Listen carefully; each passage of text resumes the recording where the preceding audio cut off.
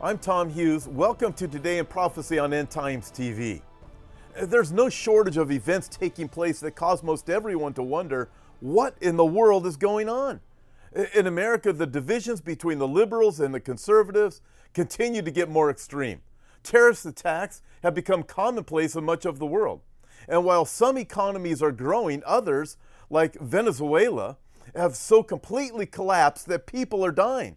Add to that, another volcano is threatening to explode, this time in Iceland.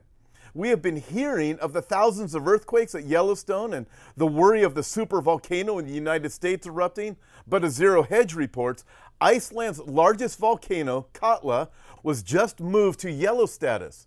But that isn't all that's concerning. There have also been over 500 earthquakes in Iceland in the last 4 days.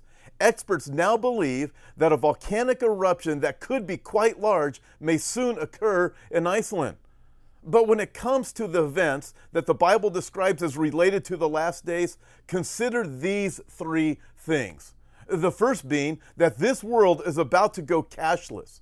By now, you have heard that a company in Wisconsin has begun microchipping their employees, the ones that volunteer for it, in order to process what they purchase in their break room.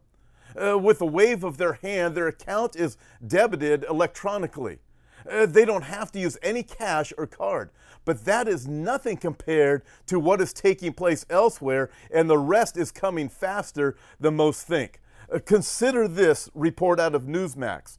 Ban on cash is coming to America. This article goes on and says a firestorm of speculative commentary has been ignited by reports that J.P. Morgan Chase has ceased to accept cash for payments on credit cards, mortgages, auto loans, lines of credit, and so on. The article continues.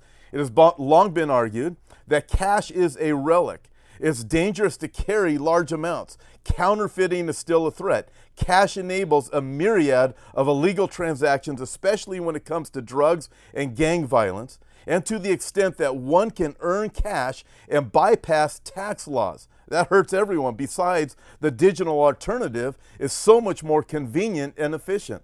Scan your wallet over the Starbucks payment device or transfer money to your college kid with 2 clicks of a mouse. Then the article continues. The reality is this: there's already so little cash in circulation as compared to the digital transactions taking place at every level of the economy and in the financial system that eliminating cash won't matter one bit, or, as this article says, one byte, B-Y-T-E. Continues, it appears we are now near a time when cash won't be money. The war against cash has gone global. At midnight on November 8, 2016, the government of India announced a ban on 500 and 1,000 rupee notes. The ban was imposed in an effort to stomp out the cash economy where cash transactions go unreported and untaxed.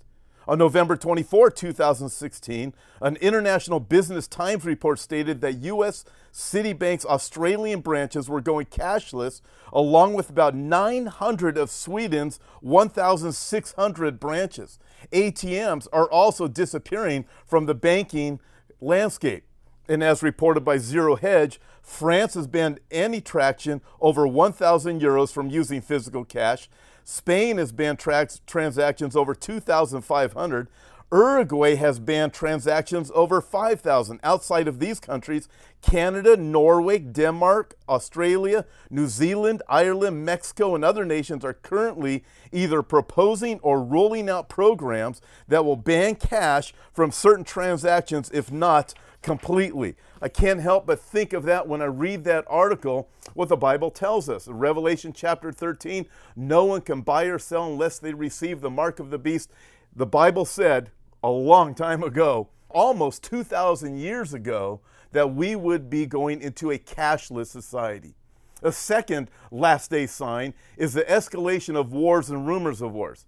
Keep in mind that both Jesus and the Apostle Paul liken the signs of the last days to be like birth pains upon a pregnant woman, which increase or escalate with frequency and intensity as the great day of the Lord approaches. Consider these reports.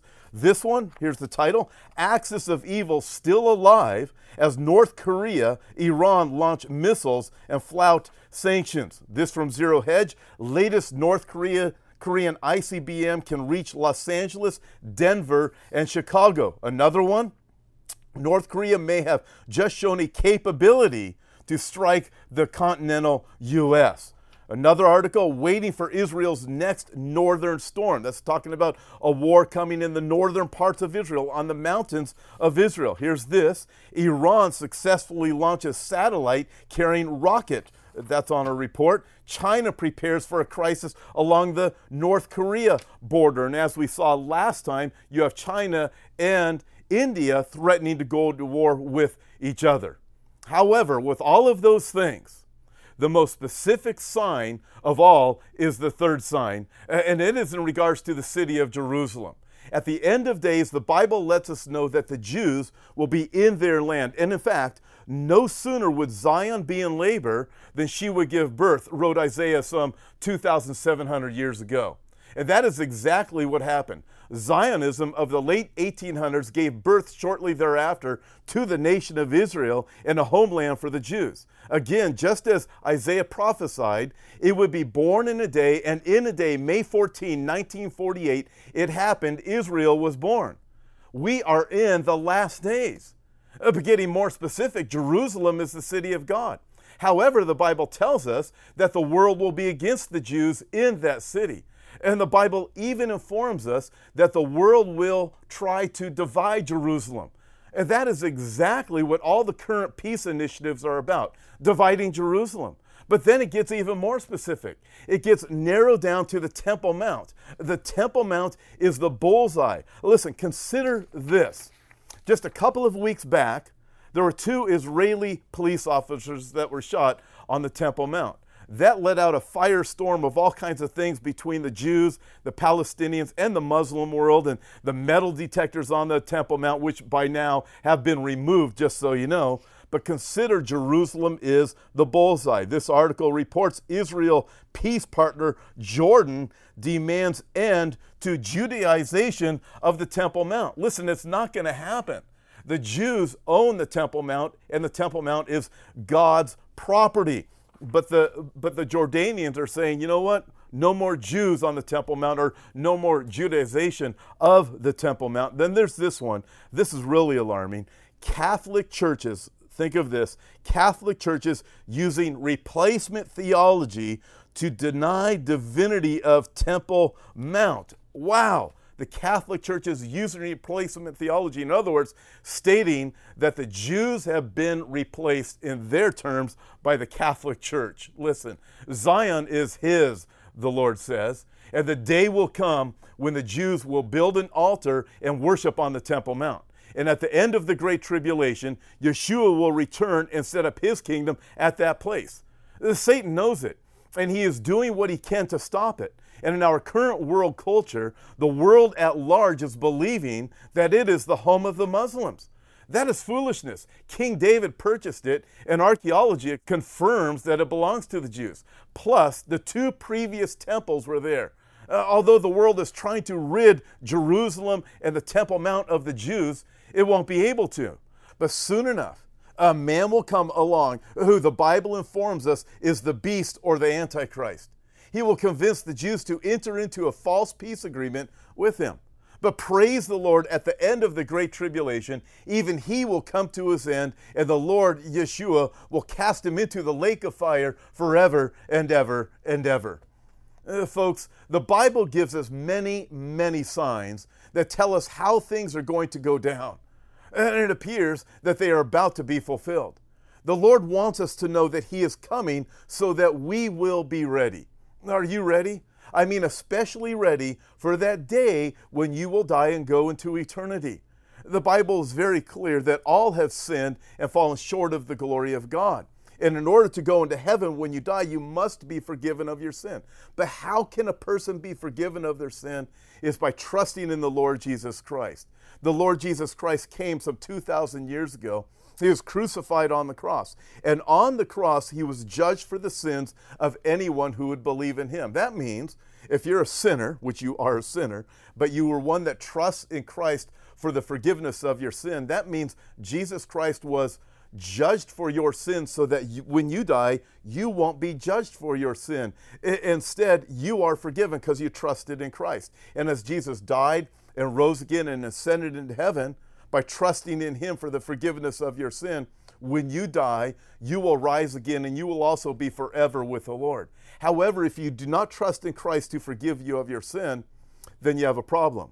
You are saying, no thanks, I don't need you, Jesus. You can judge me for my own sin, and you will be judged for your own sin, and therein you'll be separated from God for eternity and go into a place that the Bible describes as hell. Listen, you don't want to go there. If you want to know that when you die you're going to heaven, ask Christ to forgive you of your sin and repent of your sin. What does it mean to repent of your sin?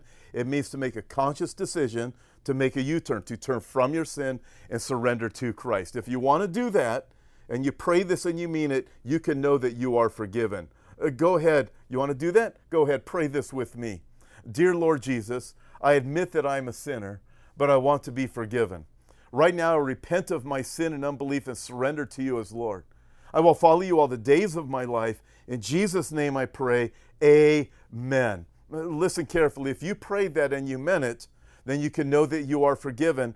And I want to encourage you to do this. Go to our website, endtimestv.org, and click on the Know Jesus section, and there you can find out what it means to know Christ and repent of your sin and walk with him. We also have a school that you can go through on our website, St. Paul's School. We also have videos and articles that you can read and download and other things to help you in your walk with the Lord and also understand the days in which we live. Until next time, God bless.